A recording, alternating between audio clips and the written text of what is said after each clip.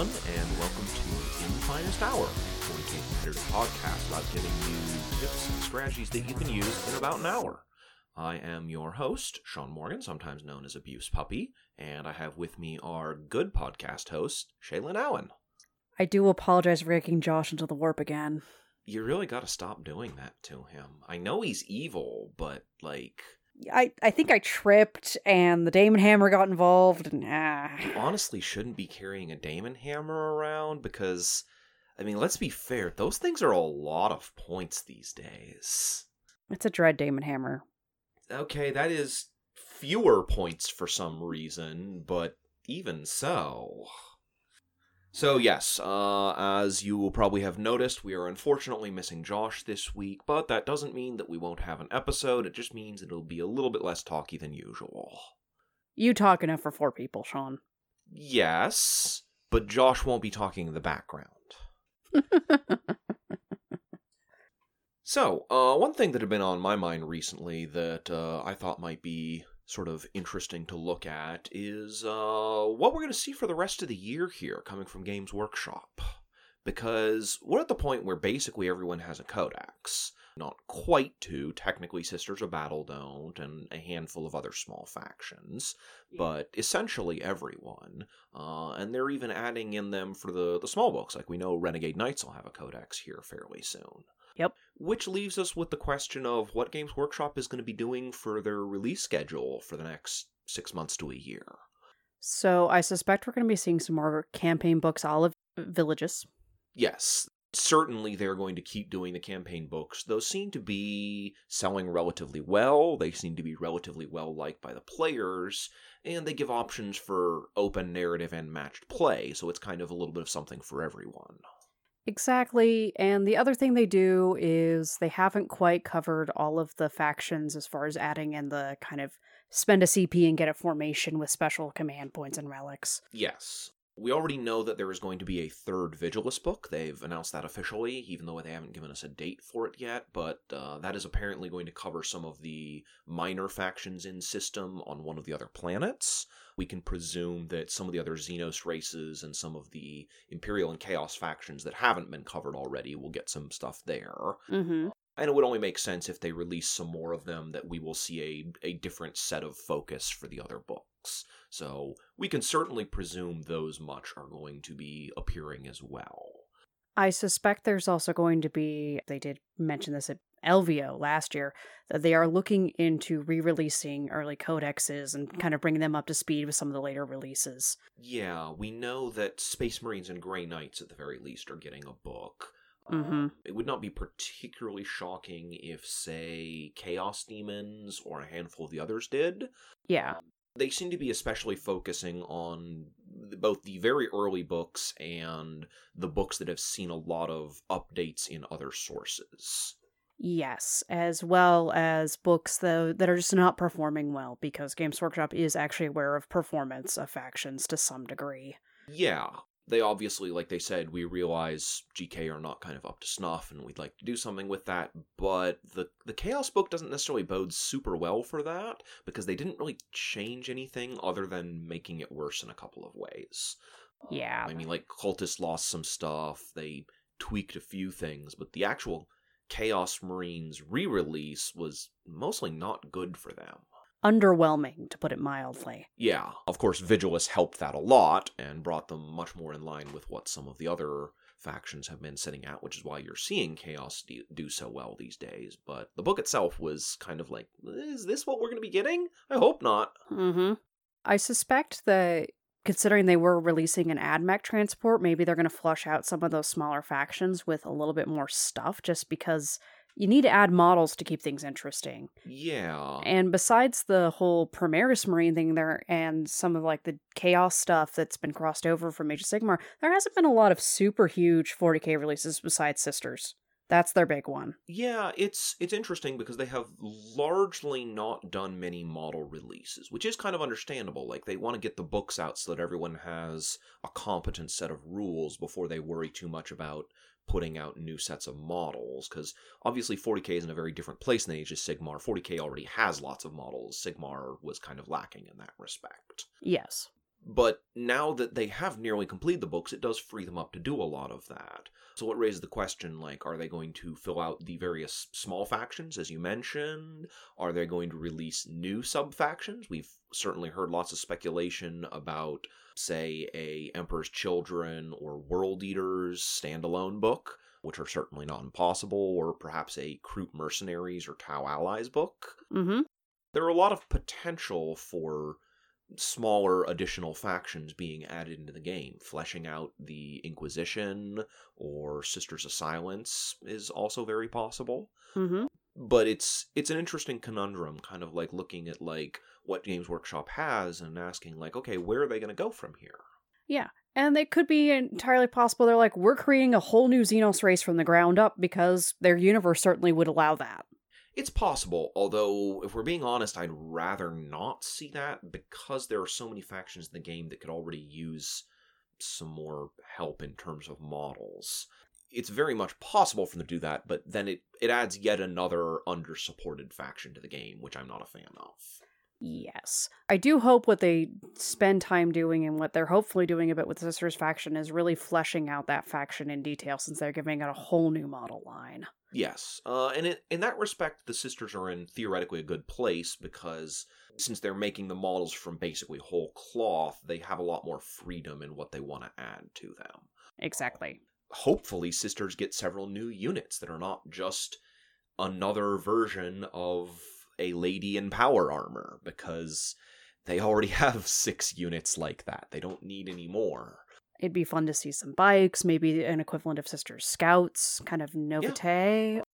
In earlier editions, there had been essentially like mobs, just like normal humans who were all whipped into a frenzy, that were a unit for Sisters. In the fluff, they have neophytes, the sort of equivalent of their scouts. Mm-hmm. There's a lot of potential for other units they could add, and, you know, presumably the Sisters of Battle have more than 3 vehicles in their armory.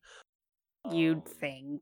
So there's a lot of room to flesh them out there, and to flesh out the other factions. So I'm hoping Games Workshop starts to take advantage of that now that sort of the initial press of 8th edition is largely wrapped up. Yeah, that's my hope too. I mean, the Grey Knights Codex could sure crap using more units in it. Yeah, well, it has a lot of problems. So, talking about probability and possibility, let's get into the main subject of our episode here, which is Math Hammer. Yay! A subject that is near and dear to the hearts of most of all of us here on the podcast, as we're pretty much all science and technology majors to some degree. Mm-hmm. And have quite a bit of experience with this sort of thing. But for a lot of people playing the game, that's not necessarily true. No, and a lot of people are intimidated by math, and that's partly because math's not taught very well. Yes. The first thing we want to lead out with here is that if you are the sort of person who didn't enjoy math in high school and hated your math courses and whatnot, and think, well, I can't do any of this, I'm terrible at math, it's like, okay, you don't have to be afraid of it. Like, certainly some of this stuff can get very complicated, but it doesn't need to be complicated. There are some very basic calculations that you can do, and there are tools that are available to help you do them. Exactly. Turns out people have made programs that run the math for you, so you don't even have to worry about making a mistake. Yeah. You just have to punch in the numbers and enter. We will be linking a number of these in the episode link here. It'll be in the description as well as in the Facebook posts and whatnot, so you all have access to that. There are a number of them that you can use. Some of them are downloadable apps for your phone or whatnot, but there are also several web-based apps that I use. Dice Hammer is perhaps my favorite. I find it's really good for comparing different sets of math. It lets you just sort of input your ballistic skill, your weapon profile, and the number of models and all that sort of thing. And then it gives you a spread of numbers that you can, for targeting different things. If you're, say, a toughness 3 4-up save, and you can do that. And then it also has functions for comparing across different sets of things. So if you want to see, like, how much damage does an autocannon do compared to a las cannon, then it can tell you that sort of stuff. Yes, and what are the optimal targets for your gun and things like that. Yes. We talked about earlier how guns have kind of optimal targets. Well, this Math Hammer helps you figure out what that is if you don't know. Absolutely. Let's talk about the term math hammer a little bit and what we mean when we say that. Because, like, math hammer, that's Warhammer math, I guess? So, math hammer is basically the data of the numbers. Yeah, it's the ability to calculate various kinds of statistics, whether they be average results, likely results, probability tables, or what have you. But it generally is used to refer to the process of calculating out some facet or another of the game. It's also sometimes used in a kind of derogatory fashion of like, oh, that's just math hammer, which is to say like, well, that's just, calculating numbers, but tells you nothing about the reality of the game. And that can be a fair criticism, but the reality is that like we all use math hammer in order to make choices about units, because we all know that a las cannon is good at killing a tank and a bolt gun is bad. And we know that because we can calculate out what the likely results of them are. Yes, most people have what I would call an intrinsic sense of math hammer, whether or not they're consciously aware of it. Yeah, at the very least, you have played the game and you have intuitions about what happens when you shoot various weapons. But there are limits to intuition because your sort of anecdotal data like that is not necessarily a good predictor of how things actually happen or what is likely to occur. So, for example, this is something that comes up a lot in math hammer discussions, is the statistical average is not what your dice are going to give you because you're not rolling enough of them to make your dice be statistically average. Yes. We do not hit what's called the law of averages, and we'll go into that later in the episode. But I'm going to comment that because we don't hit that, anecdotes are just that, anecdotes. Little asides, little moments. Yeah, and human beings are also very bad at grasping probability from their experiences, because your brain is designed to more readily highlight specific kinds of experiences. So you will notice when you roll badly, but you usually don't notice when you roll well. That's why we want to use these statistical tools and these math-based tools that have very definite, explicit answers to what is likely to happen in a given situation, rather than relying on kind of soft and fuzzy feelings about like, well, my melt-a-guns always miss. And the reality is, your melt-a-guns miss about 1/3 of the time, just like everyone else's. Yes. So let's talk a little bit about probability itself and sort of the tools we're going to be using here. We're not going to get really deep into the actual process of doing this math. That is a really boring episode. Also, I'm bad at statistics, but I'm perfectly fine with calculus. Yeah. Don't worry about, like, all right, now everyone calculate your sum over sigma. It's like, no, we're not going to be doing any of that. We're going to talk in broad terms. If you want to actually look up how to do this kind of math, there are very good resources available online from dozens of different sources for teaching purposes. And if you want to learn a little bit about how to do this sort of thing, then you can very easily pick that sort of stuff up. As Shaylin mentioned, like, it's kind of taught fairly poorly in most schools. So it doesn't hurt you to go back and get kind of a crash course in things to refresh some of this stuff, calculating fractions and all that kind of nonsense. Mm-hmm. Or you could always email Josh. He actually has a statistics degree. Yep. We're going to talk about a number of things, and I wanted to sort of make some points at the top of the episode here about some of the stuff that we're going to talk about. One of them that trips up a lot of people is percentages. Oh, yeah.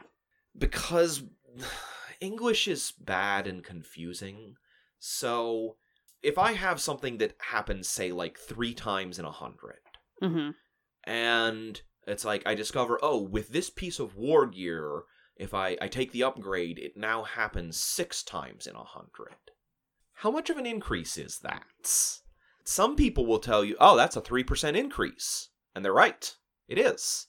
It's also a 100% increase, depending on the context. Yes. And this is a discussion I have had with a number of people who had problems grasping this, that percentages can be framed in a number of different ways. So be careful when you're talking about percentages.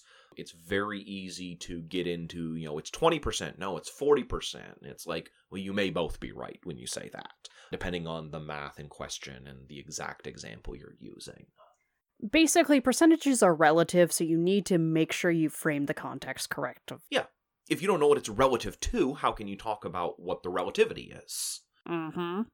Don't be afraid to ask questions when you're having this discussion, like, I'm confused. Don't be afraid to say that, because you're only going to get worse on your confusion if you don't actually ask that question. Yes. It helps a lot, too. It's like if someone gives you a number and you're like, well, that doesn't sound right, ask them to clarify. Mm-hmm. Sometimes people will just sort of like say, like, well, this weapon has a 93% chance of doing the thing. And it's like, how did you come to that number? Mm-hmm. Because if you can break it down and look at where the number came from, you may find that they've made an error. People do that fairly often. You may also find that they're entirely correct and the weapon is just better than you thought it was. Mm-hmm. That's also useful to know. Yes. You want to know how to do these calculations yourself, ideally. You don't necessarily have to do them yourself. That's why I suggest using those Math Hammer tools, the, Dice Hammer, Fields of Blood Math Hammer, or whatever else you decide to go with, because it's very tedious to do them yourself all the time. But understanding how to do them and how you get that result is very important because it lets you know what failure points are and what the assumptions you're making are. Yes. The other thing it does is, even if you're not really good at calculating it yourself, is you can learn the theory behind the calculations. Yes. Now what you're doing is, making a math analogy here, you're working the derivative, which is super powerful. Rather than working the speed, you're working the car's acceleration. Right. And the important thing here is not the math itself, it's understanding what that math means. And that's the really critical thing with Math Hammer and that we want to talk about. It's not important that you can multiply 6 by 0.2, by 3/4, by whatever. Mm-hmm. None of that is relevant to the game. What's important is you understand what the outcome of all that is that you realize that, I have multiplied these numbers, and this means that actually no, bolt guns are bad at killing this, or it turns out that the heavy bolter is your ideal weapon here, or whatever other outfall of the math is. Mm-hmm. It turns out silencers are better at killing tanks than side cannons. Yep. There's lots of weird, not necessarily intuitive stuff like that in the game. And math is how we try to come to that understanding. So that's why you need to understand how the math works. You don't have to do it all yourself, but you need to know how it gets to that result. Yes. The last other thing that I wanted to put out here is that a lot of times, because of the way we're working with stuff, you end up with fractional values, 0.7 wounds, or, 2.5 dead space marines. Mm-hmm. For some reason, a lot of people get weird about this. And they're like, well, you can't have 0.7 of a wound. I was like, yeah, we know. This is an abstraction. And Math Hammer is, by its very nature, an abstraction. It does not represent a real result in the game most of the time. It is a calculation we do to sort of grasp at what is likely. Here's what I do, actually, Mm-hmm. is rather than dealing with the decimal place or fraction, is you should look at it as a band of possibilities, so Sure. to speak. This might be more helpful for you if you're a little more concerned with that. Let's just take some Grey Knights firing Stormbolters, for example. Right. Ballistic skill 3 up. They got 4 shots each. Mm-hmm. That means that they hit between 2 to 3 times per Stormbolter in Stormbolter range. And that's what you should know. You don't need to worry about the fraction. You just need to go, each guy's going to hit about 2 to 3 times. There I go. How many guys in the squad? And the fraction is useful when you are calculating more precise things. Like if you're firing a whole squad, you need to know what that between 2 and 3 number is, because between 2 and 3 is not accurate enough when you're dealing with larger samples like that. But if it does help you to grasp it and say like 2 to 3, you're right, it's somewhere between 2 and 3. Mm-hmm. We can calculate, though, what that exact value is, but it may not necessarily be important to you in a given situation. No, and it might help you to look at that in kind of the mental space, because we're going to talk about what's not that unlikely a result. So knowing that you only hit 2 per guy is not that unlikely. Right. So next let's get into the other big fallacy I see with Math Hammer. It's not the under-reliance, which we've already talked about a bunch, of the people who are uncomfortable with things. It's the over-reliance on Math Hammer. Ah. Because there is a lot of that out there. So should we talk about the law of averages right now really quick? I think this is a good time to talk about that. Let's go ahead and hit that one first. So, the way law of averages was best explained to me, and I love this this metaphor because it's fantastic, is you have Mad Lady Coin Flipper. Mm-hmm. She is going to flip a coin 3,000 times. And when you actually flip a coin 3,000 times, it turns out it's like heads about 52% of the time it's heads. Mm-hmm. Just because the more you flip the coin, the more likely your thing is going to go to your statistically calculated average result. But it's never actually going to hit that. Or it probably won't be. Yeah. It's not that it will never, but it's probably not going to be. Yeah. So if you have a sample size of 10 flips, it's entirely possible she gets heads like 7 times. Or 10. Yeah. It's not that improbable that you get 10 heads out of 10 flips, because that's a small sample size. Yeah. It's still unlikely that that happens, but it is very plausible that it does. Exactly. So when you push it out to 3,000, you're looking at a sample size that's much more stable. She's not going to flip heads 3,000 times, except in fantastically rare cases that we can basically pretend never occur. Exactly. So the other thing here is in 40K, think about how many dice you're rolling going to go. Like, you're rolling, I don't know, like 6 to 20 is 6 to 20 typical. is very typical for people. 24 to 30 if you're looking at kind of the higher ends. But even so, these are small samples. So weird things happen, and that's normal and to be expected. They do. And also remember that quote-unquote average is the single most likely result, but the average most of the time does not happen because there are more things that can happen other than the average. Exactly. So, rolling a 7 on 2d6 is the single most likely result, but you only have a 1 in 6 chance to roll a 7. Yes, because it turns out other things happen. Yeah, 5/6 of the time, you won't roll average. So it can be very easy to say, like, oh, that I didn't roll average. Well, no, of course you didn't. Usually you do not roll average. Mm-hmm. That is the sort of paradox of being average.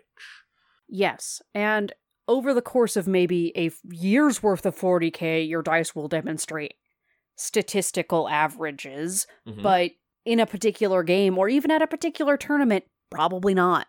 Almost certainly not perfectly average. They will be some amount above or below that. Mm-hmm. And flip-flopping within a game. I've seen it. It's just like, I just hit a bunch of things with Overwatch, and I just failed all my armor saves. Let's also address some gambler's fallacy here, because lots of people feel that, well, I rolled low there, so I'm on a bad streak. I'm going to keep rolling low. Or I rolled low, so my dice will go hot next, and I'll roll well. All of that is nonsense. If it helps you to say that, and it allows you to deal with the mental aspect of the game, by all means, go ahead and tell that to yourself. It can be comforting to say, like, well, I rolled badly, but that means I'll roll well next. But that is not actually true. That is not how dice work. If Crazy Coin Flip Lady flips a coin and gets 10 heads in a row, the next time she flips a coin, it is no more likely to be heads than it is tails, just like before. Yep. The dice have no memory. You do not have good or bad luck. And also, dice roll about 1 in 6 for each face of them. Even bad dice. Even the super mediocre Chessex dice, which are not particularly well tested, those are a handful of percentage points off of statistical. I read an article where a statistician teacher sent his grad students out to roll a bunch of different types of 40K dice, and Chessex dice are back to that, like, 3 of 100 versus 6 of 100. They're like 6 of 100 worse, as opposed to the 3 of 100 worse than Vegas dice. So it's like, it's the same. The difference is quite trivial. I've seen a lot of people talking about, like, some guy who's done a report, and it turns out that Chessex dice roll 1/3 ones. That's nonsense. That is absolute bonkers nonsense. It's not true. No. Let me tell you this. If you were rolling 1/3 ones on your dice, you would notice every single time. And your opponent would too. Your Yes. opponent would be baffled. Yes. There's no quote-unquote weight to dice. They won't go hot or cold or any of that sort of thing. That's just not how dice and probability work. Or you could be like Josh and you could get like the super high engineer dice that are even tighter than they need to be. Mm-hmm. I know Josh is a big fan of those because he feels it gives him, close to that statistical probability. Reese also really enjoys using casino dice for similar reasons. Mm-hmm. Different set of dice, but same sort of approach to it. If you do that, I don't blame you or anything like that, but understand that even just your run-of-the-mill pulled them out of a board game dice are really not all that different. No. So, with all of that said, let's get into the other half of this subject, which is, what should you do with Math Hammer? Because there are people who use Math Hammer as a way to write their list, essentially. They'll say, I have chosen the 6 most statistically effective units, and they are all perfectly suited to their job, and nothing can be more efficient than this. I'm going to tell you what, that list is probably bad. Yeah? What jobs were you thinking of them doing? Because you consider getting onto objectives? Or did you consider surviving? It turns out there's a lot of factors there, and that mass assumption is like, you just forgot about 18 variables, good luck. Yes, and that is the first thing I would say is, Math Hammer is a great tool for understanding the game. It allows you to sort of work past your intuitions, like we said earlier. But it does not take everything into account. It can't take everything into account. It's just not possible. Mm-hmm. How you can't calculate stratagems. Because you can say, well, when I use this stratagem, it increases my damage output by 8%. And that's true. Mm-hmm. But how many command points do you have? And how many times per game will you need to do that? And how many units do you have? And all of this. So stratagems and many of the other factors, unit abilities, limited use things, once per game abilities. It's like, do you count that in? Do you not count that in? There's so many assumptions that you're making there. And those assumptions influence what your outcome is going to be. So if you say, well, of course I count in my once per game ability because I'm going to use it on the first turn and that's the most important time. Mm-hmm. And maybe you're right. That's not a wholly unreasonable assumption to make. But then that doesn't tell you anything about what happens on turn 5. No. What happens on turn 5 is also important. Yes, and I will point out that you can theoretically build a statistical model that would model an entire game of 40K, but you are probably talking about needing a goddamn supercomputer, because it's crazy huge. You say, quote unquote, you could do it. I know I couldn't do it, and I don't know anyone who could. One could. Yes. With enough grad students that are underpaid, I suspect. A theoretical person could spend several years developing that model. But even then, even the best of our AIs struggle to do a lot of that kind of stuff. Like the StarCraft AIs and whatnot that they built really struggle with a lot of factors. And those are only more prevalent in 40K. Mm-hmm. The very first thing I would say is check your assumptions, because there are so many assumptions that you have to make. I mean, just think about a bolter firing at a guy. Is he in range? Is he in rapid fire range? Did you stand still or not? Does he have cover? Do you have a reroll aura nearby? Right, and all of those are assumptions, which you can make a very reasonable say. Like, oh, of course he's in range, otherwise I wouldn't be rolling this. And it's like, okay, yeah, fair. Did you stand still or not? It's like, well, my army usually stands still, so I'm going to assume I did. And that's fair, but you are making assumptions there, and those assumptions will not always be true. So when you say you have found the most statistically efficient thing with Math Hammer, that is only true for the set of assumptions you have made. And those assumptions may not always be the case. Like assuming that we're going to actually get to roll call on time. Right. Well, there is also that. Which, speaking of, we should probably get moving right about now. Yep, siren just went off. Yes. We'll catch you all on the flip half of the episode.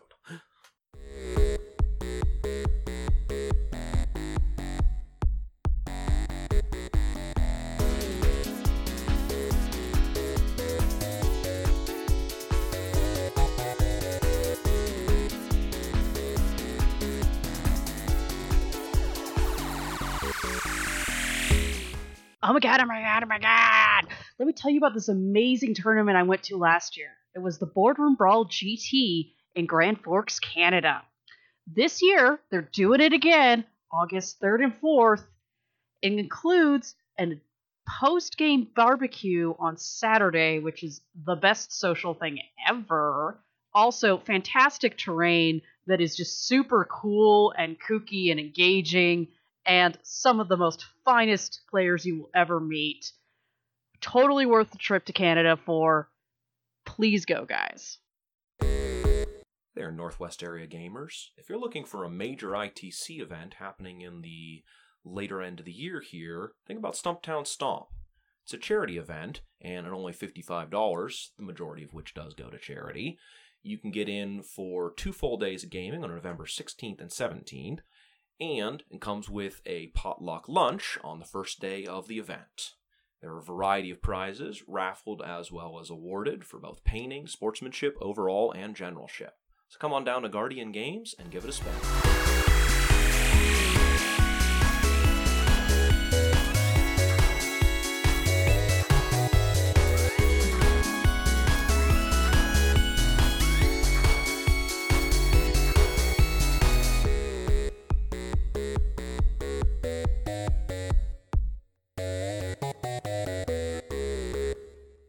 And we are back just in time to start the second half of things here, making it by a hair. You know, sometimes that's all you need. So, let's talk a little bit about some of the more specific uses of Math Hammer here, because we've talked sort of broadly about it in the first half of the episode, but there are a lot of specific cases and specific kinds of math that I think are worth talking about. Yeah, so going back to a way back episode where I mentioned on target priority where I was using, like, I always overshoot a little bit to compensate for the fact that my brain always remembers really positive experiences. That's a bias human brains have. So the numbers aren't as good as I think they are, so I compensate by overkilling things and over-dedicating by about 20%. Yeah, and I think that is a very common, as most people think they should do better than they will. We've talked about this before, an episode Shaylin mentioned, as well as a number of others I know. Yeah. You think about a las cannon or a rhino, and most people are like, oh, las cannons are good against rhinos. Not even half the time does a las cannon wound a rhino, and that's to say nothing of how much damage it deals. Yeah, because it misses a third of the time, it fails to wound a third of the time. And they save a sixth of them. Like, everyone's like, oh, a 6-up, they'll just fail that. Well, sometimes they'll pass it. I've seen it. It takes 3 bolt guns to kill 1 guardsman. Everyone's like, yeah, guardsmen are real easy to kill with bolt guns. 3 tactical marines kill 1 guardsman. Doesn't feel great.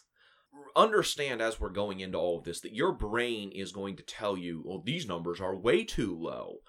But it's your brain that's wrong, not the numbers.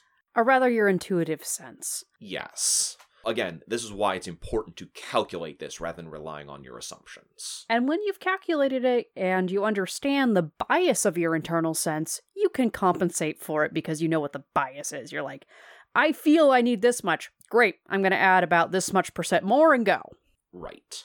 And that's what a lot of this is for working to counter your internal biases. So, I mean, we've already talked a little bit about, averages and all of that. So let's start out right there on the average or expected outcome. Yes, mean, median, they're all different. They are, and they all have their own weird quirks.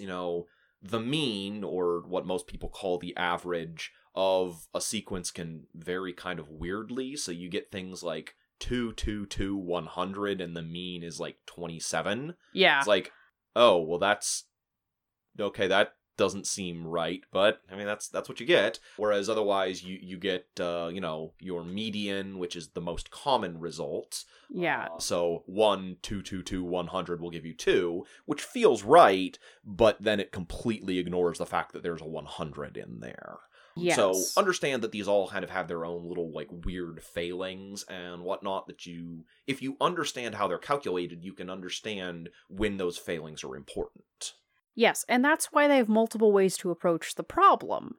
As stated in my statistics class. Right. Was the reason why we have means and medians is because they can tell you really weird stuff. Yeah, which is why you need to look at both of them. They each tell you a different thing. The one we most commonly use in 40k is what's typically called expected outcome. Yeah.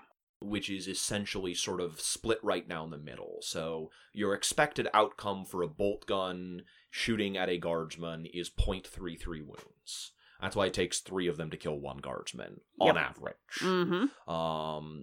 Expected outcome is really good for getting you a general feeling for what is going to happen. What is going to be the most likely result of this weapon. Yes. When you shove things into the calculators, they'll give you those expected outcomes. Right, and this is where you get your, I shoot and I hit 2/3 of the time, I wound 2/3 of the time, and they pass 1/3 of their saves. That's how you're calculating your expected outcome on things. Mm-hmm. Because that is what will happen most of the time. If you roll a very large number of dice, that is your expected results. Mm-hmm. But that said, there's a lot of things that this does not account for. It does not easily account for variance, which is actually kind of a really big thing, and probably the next one we should talk about. Yes. So, variance is described in statistics officially by the Greek letter sigma. Mm-hmm. So sometimes you'll hear Shay talking about a 3 sigma problem, which is something way outside. Like when we talked about the 100 there we were ignoring, that 100's a 3 sigma. Yes. Sigma in this case is talking specifically about standard deviations. Mm-hmm. Standard deviation is actually kind of complex to calculate. We're not going to really go into all of that here because it's just a waste of all of your time. The important thing is to understand what standard deviation means, which it's a way of measuring how close to the average things are and how many of them fall under common results. So one standard deviation, 70% of your results should fall within that much. So if your average is 34 and you say you have a standard deviation of 5, 75% or 70% of your results should be between 29 and 39. That is one standard deviation away from your average. Yes, and that's actually why they describe tolerances of certain things. They're like plus or minus this. That's the standard deviation, basically. Yes. And you can talk about multiple standard deviations out from that. Then you can say, well, okay, 90% of it is going to fall under 2 standard deviations, or I think it's 95% actually. I don't remember. And then 3 standard deviations should cover 99% of your results. And when you start getting outside of 3 standard deviations, then it's just at that point you're getting nonsense results, basically. Yes, and the way they look at it is in the standard deviations. Like, if you are familiar with audio editing at all, like I've become, what a limiter does is it takes things that are outside of 2 or 3 standard deviations of where the sound is and chops them off for you.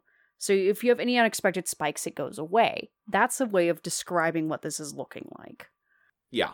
The important thing here is to understand what your likely spread is. The bigger your standard deviation is and the bigger your spread and results are, the more variance and the more randomness you're going to have. You see this a lot with things like D6 damage weapons. Yes.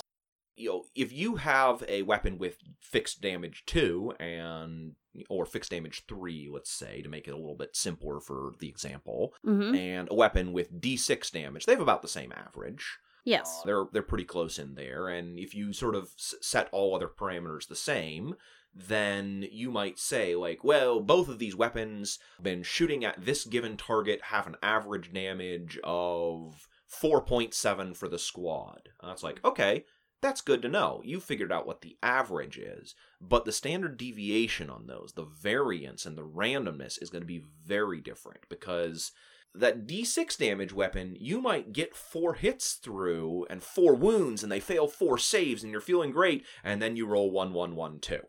Yeah. Whereas, once you have gotten to that stage, that damage 3 weapon just deals 12 damage. There's no variance at that level at all. And this is why you often see tournament players kind of tend to steer away from D6 damage or D6 shot weapons, because they have very high variance, which is to say they have very high standard deviations. Yes.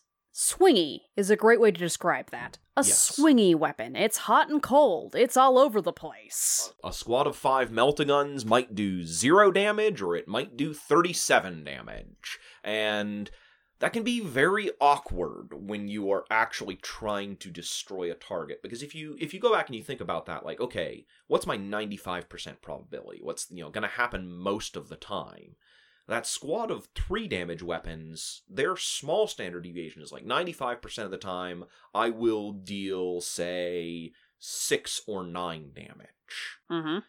That squad of Meltaguns with their D6 is going to have a much, much higher spread. It's like 95% of the time I will deal between 3 and 24 damage. And you can see why when you're trying to plan a turnout, you can say, like, okay, what's likely to happen? And the 3 damage weapon is like, okay, I know what's likely to happen. And the D6 damage weapon is you're basically just throwing your hands in the air saying, I have no idea what's going to happen. Yes. And that's why certain weapons, such as going back to the Dreadnought Demon Hammer we mentioned way, way earlier in the episode, has a limiter on it. It can't be worse than 3. Yep. So its standard deviation is still swingy, but it's swingy in a good way, so we don't care. Right. This is where, one of the ways that just calculating the average can fail you a lot is it doesn't tell you anything about variance, and variance is very important for tournament play.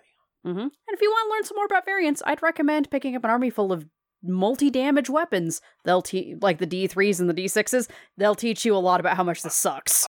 I would instead recommend picking up a quick crash course on statistics and staying away from that army, because the statistics course is going to set you back a lot less time and frustration. The last little thing to tack on here, we don't work with enormous sample sizes, as Shaylin mentioned earlier. Like, we're dealing with relatively small rolls of somewhere between 1 and 30 dice in most cases. Yes. Over the course of a game, you'll roll maybe 1,000 dice in total. That's not a particularly large number, but it is a large enough number that you are going to see some very unlikely results.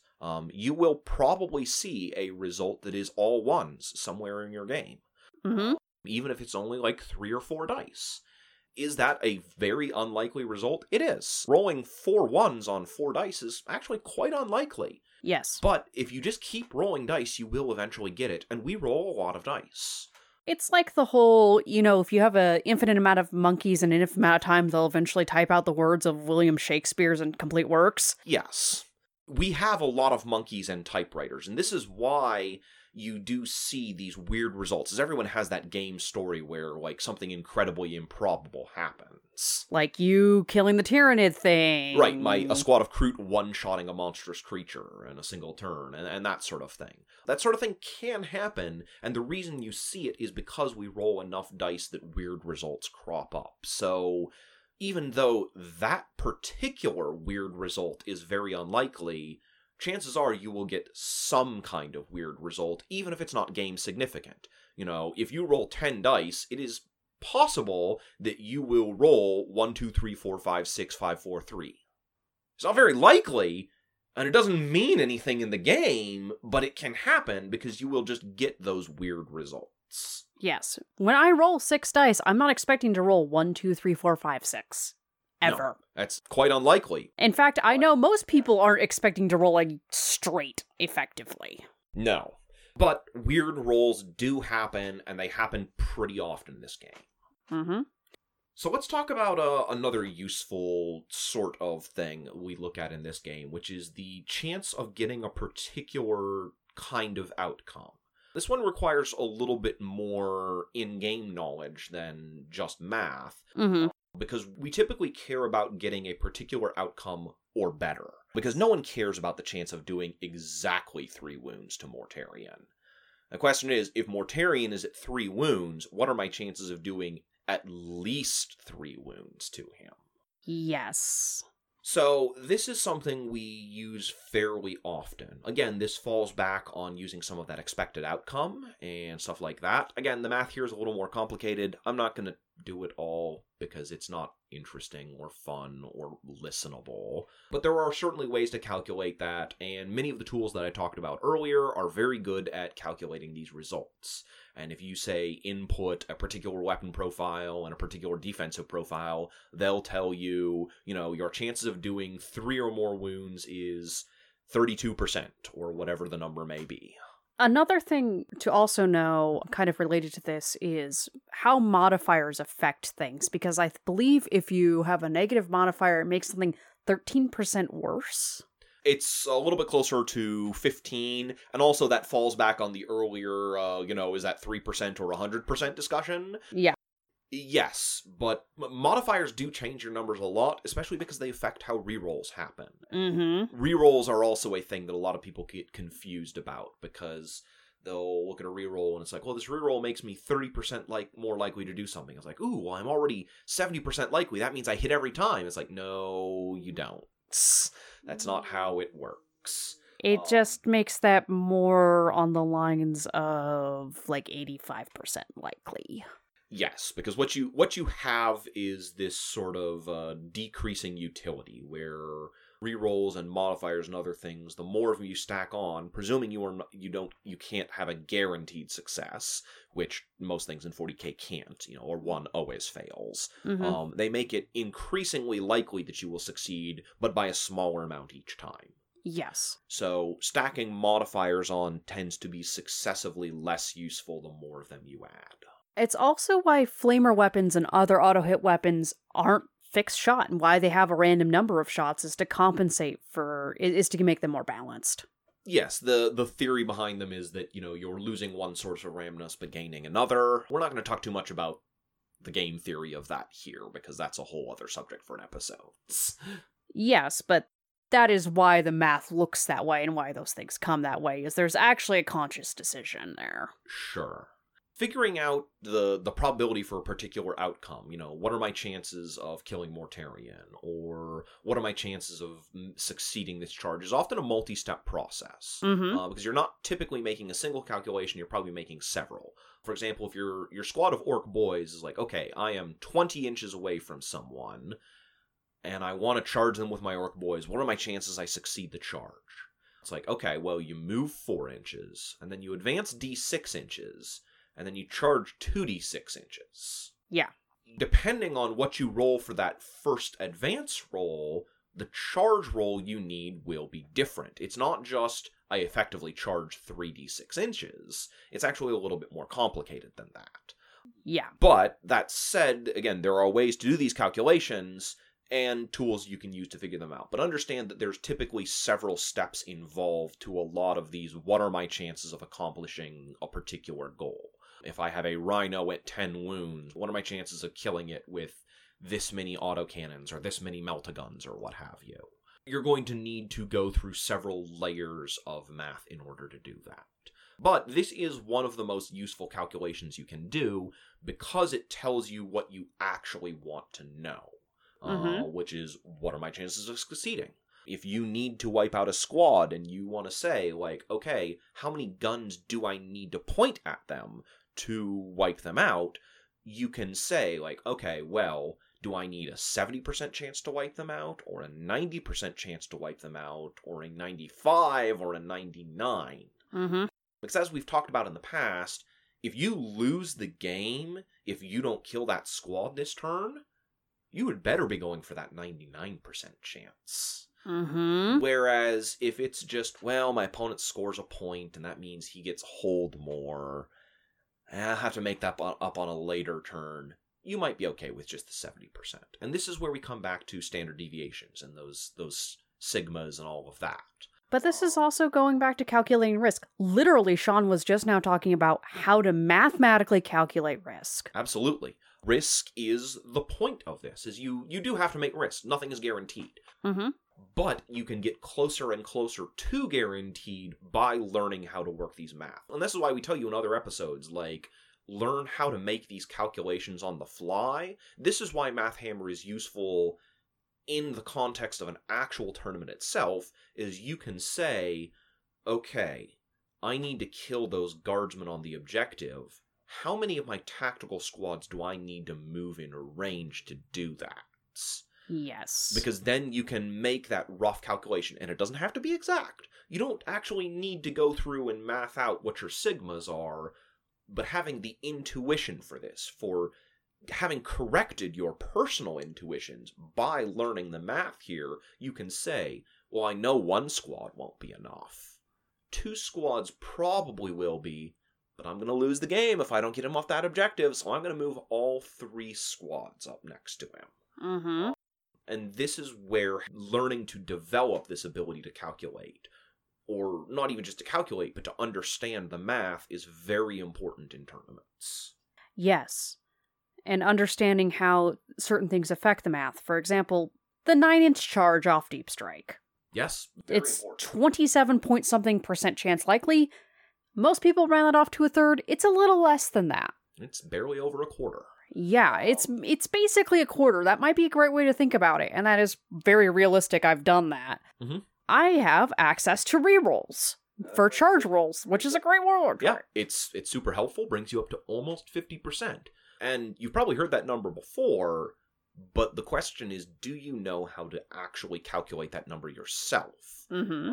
Because when you have the ability to calculate that number yourself, then you can look at all the complicating factors. Do you have command points available? You could use a command point to reroll one of those dice, which brings the number up even more. Yeah, for that roll. Do you have a +1 to your charge roll, or a +2? Because that also changes the math a lot. Or do you have a -2 because that person's sitting in a crater? Yep. And knowing how to calculate those numbers and say, what are my chances of this working, is extremely important because it allows you to figure those odds and help make decisions over the course of a game. Yes. And I can tell you right now, back to the coin flipper, it's entirely possible all the Grey Knights fail their charge. Sure. I've done it more than once. It can certainly happen, but knowing the odds of that happening and being willing to take an informed risk rather than an uninformed one is why Math Hammer is so important. Exactly. So let's talk about another one that we see thrown around a lot in Math Hammer discussions, which is points per something. Might be points per wound inflicted, or points per wound taken, depending on whether you're talking offensive or defensive. Mm-hmm. It might be points per smite cast, or whatever it is. This is often used by the guy who over-relies on Math Hammer, who says, my army is the most mathematically efficient possible thing. Yes, because I found the best way to deal damage to rhinos efficiently is blank.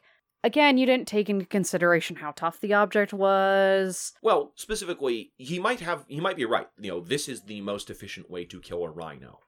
But not everything is a rhino. There are toughness 8 chassis out there, and if you're using a strength 7 gun, suddenly your math changes a lot when you're shooting at toughness 8. Mm-hmm. Or simultaneously, there are a lot of toughness 6 vehicles out there. And suddenly that weapon that you're like, well, that's not really any good, is like, it's actually very good against toughness 6. Mm-hmm.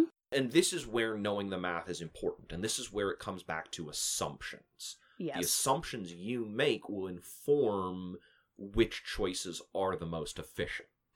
But, that said, there are some weapons that are just better than others. Yes. I've done the math on Psy Cannons. They're really good at killing infantry. They are not good at killing anything else. Yes. Or meltaguns and plasma guns. You don't see meltaguns very often in this edition. The reason is that plasma guns are pretty much just better. Mm-hmm. People have done the math, and they've been able to say, if you assume you're at 12 inches, which is a pretty good assumption, because outside of 12 inches, a meltagun doesn't do very much, then the plasma gun is virtually always better than the meltagun. It's got a second shot, which makes it all that more easier to get through. More reliable. Yep, and it has fixed damage, so it's just not all over the place. Exactly. And let's be fair here. There are several assumptions built into that, because we're assuming you overcharge, and we are assuming there are no penalties to hit, and we are assuming that you're fine with the model that overcharges the weapon dying. Yes.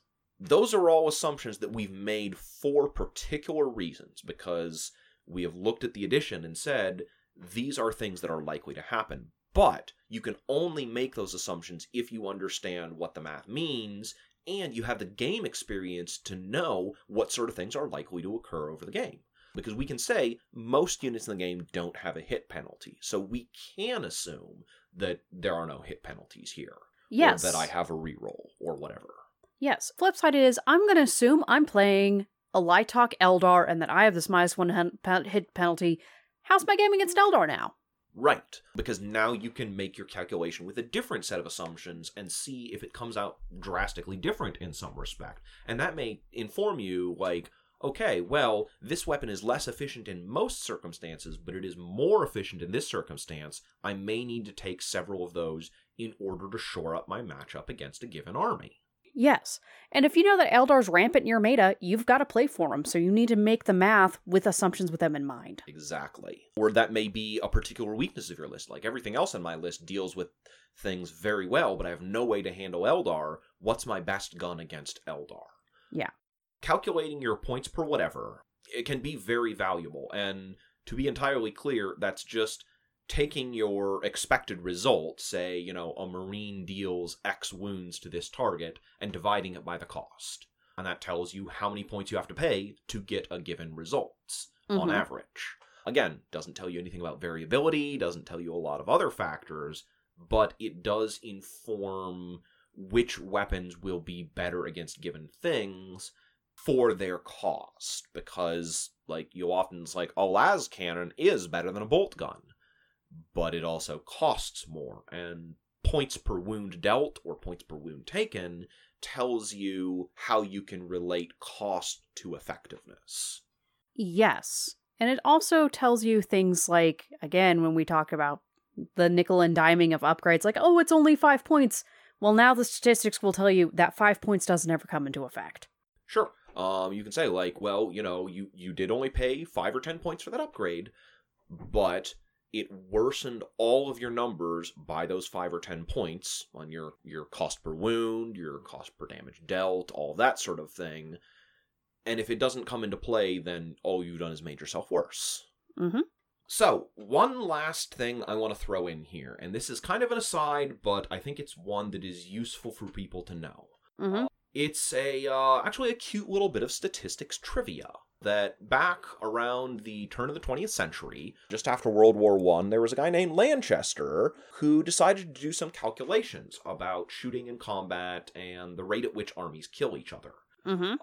And he did a lot of interesting stuff, had a couple different equations that he used for a couple different kinds of situations. The one we're particularly interested in is called Lanchester's Square Law. And it basically says if you have 2 groups of guys with rifles, who have a given accuracy, and you can adjust it for different sorts of accuracies depending on what you're expecting, how quickly do they kill each other and who ends up winning? And the math of it is actually very neat, but the long and short of it is that he discovered a little kind of fact that a lot of people understood to some degree, but is much easier to express with numbers, which is to say, basically, the bigger the disparity in size is, the more quickly things end. That if you have, say, 10 guys fighting 50 guys, it's not a matter of, 10 versus 50, so you're left with 50 guys left at the end, from the victorious side, obviously the larger side in this case. What it ends up being is more that the 50 guys kill the 10 guys and lose almost no one themselves. Yeah. Whereas if you have, say, one guy fight 48 guys and then 8 guys fight 2 guys, which is to say you split the battle up into 2 smaller components, the 8 guys will kill the 2 guys and the 49 guys will kill that one guy real hard. And this whole thing, the reason I'm bringing this up is because this is how defeat in detail works. This is why, even if you have less firepower than your opponent, if you can choose where the battles are and how they happen, you can still win by using a larger portion of your force against a smaller portion of their force. If your opponent has 120 orcs and you've got 30 space marines, you're in a bad way. Yes. Because those 120 orcs are going to kill your 30 space marines, and they're going to do it losing almost none of their own models. But 30 space marines can kill 30 orcs if the other 90 orcs don't get to participate in the battle. Yes. And 30 space marines will kill 30 orcs pretty well. And then next turn, you have 30 space marines fight 30 orcs again. And then the turn after that, 30 space marines fight 30 orcs again. This is where this square law is important, because if you can section the battle off, you are mathematically at a huge advantage if you get to choose how the engagements happen. This is why tempo is important. Yes. This is the math explaining tempo. Yes, and if you're interested in this, you're kind of curious about how this works, by all means, look up Lanchester Square Law. It's actually a very interesting subject if you are into war history or trivia, but discussing it in detail is probably beyond the scope of this podcast. I think we covered it pretty well already. So, Jalen, do you have anything else you want to touch on before we wrap the episode up? Just the last thing here is, as I stated earlier, sometimes what you're going to do is you're going to learn the math, and then you just need to learn the important math. Yes. You don't have to have every one of these equations memorized. You just need to have a good feel for roughly what happens. Exactly. As I said, I expect my granites to hit 2 to 3 if I'm in rapid fire. Mhm. Woo! I just feel that. Right. I know to compensate about 20% for my biases. Right. Basically, when you can get to the point where I'm at, that's good enough. Being able to make that estimation is what is so important about this math hammer, and being able to calculate these probabilities is where you can say, what is the most likely result? What are my acceptable bounds of randomness? And how far off of the average am I willing to accept? Yes. Because if you don't really care if that one guy dies, maybe you just shoot one gun at him. You're just sort of like, well, I'll probably hit him 2-ish times, wound him 1-ish times, and maybe he fails to save, and maybe he doesn't. But if it's that game winning, like if that guy's still standing at the end of this turn, I lose the game, you're going to need to put way more than one Stormbolter into him. Probably 2, maybe 3. At least 2 or 3. I wouldn't feel comfortable with less than 4, probably. Well, we're talking about a granite example here. I may not have the models to do that. That's true. It's also going to be, again, assumptions. How many guns do you have left? What else do you need to do this turn? Exactly. There are a lot of assumptions going in all of these. But if you have the math and you understand how it works and what it's likely to do, then you can make your decisions based off of those assumptions and say, well, I need to kill him, but I also need to do this other thing. That's the other thing about assumptions. Try making different assumptions and seeing how it changes the math, because now you understand how your assumptions, how an assumption actually affects things. Yep. Because not everyone realizes that, and that's something I really advise doing. Yes. You do need to change what your assumptions are if you want to sort of change the outcomes. Mm-hmm. And sometimes your assumptions can have a major change on the outcome, depending on what they are. Yep. Hopefully, you've all been able to get a little bit better grasp on what Math Hammer is and how it works and how you can use it. If you have questions, you want some advice on this, or there's something you think we got wrong, there's probably something we got wrong in here. I have no doubt there is a statistics major off fuming somewhere about how we oversimplify mean and median and mode and all of this kind of stuff. And we have a million apologies for that person, but there's just not time to cover it. We can't teach you a 4-year degree in just under an hour. You'll have to forgive our drastic oversimplification of this subject. But if you want to talk about it some more, and you have questions, or you have a site that you think is really useful that you would love to have us link, you can contact us through our email, which is inthefinesthour@gmail.com, or on Patreon, or on Facebook. And if you sign up for our Patreon, then you can get access to our Discord, where you have a 24/7 chat with us and the other Patreons, and you can discuss all this sort of thing and, what the math is and how it works out and why you'd use it the way you would. We'd also like to give a thanks not only to our Patreons for helping keeping this whole thing running, but also to our sponsors, specifically Dank Muse, who has provided the intro and intermission out music for our episodes. You can find him on YouTube as well as SoundCloud and Spotify. Also thanking Rylan Woodrow for doing our amazing art. You can find him on Instagram and Facebook. And Sherman. Yes, she is a Sherman now, isn't she? She is. Who you can find at Old Dog New Trick Studios. She did our t-shirts. Yes. And if you have any advertising opportunities for us, tournaments, just general things you want to advertise, hopefully 40K related, let us know. We have an email. We're happy to talk to you. So, what are we talking about next week, Shaylin? It involves wogging really loudly, and I just don't want to pitch the mic. I'm gonna guess that you mean orcs from that? I was talking about grots, but sure. Do grots wog all that often? They wog half-heartedly. Okay, I was under the assumption that grogs mostly wagged, and it's just sort of like... I imagine they try to wog, and it's adorable, but orcs don't care. Yes, for those who haven't figured it out already, we will be discussing the Orc Horde archetype, and talking about not only how you can beat it, but also how you can win with it, and why it is such a major force in tournaments these days. Yes. The Green Tide returns. Yeah, Green Tide is a really good stratagem, and you should watch out for it. Mm-hmm. So, for In the Finest Hour, I am Sean Morgan. Shaylin Allen. Thanks for listening.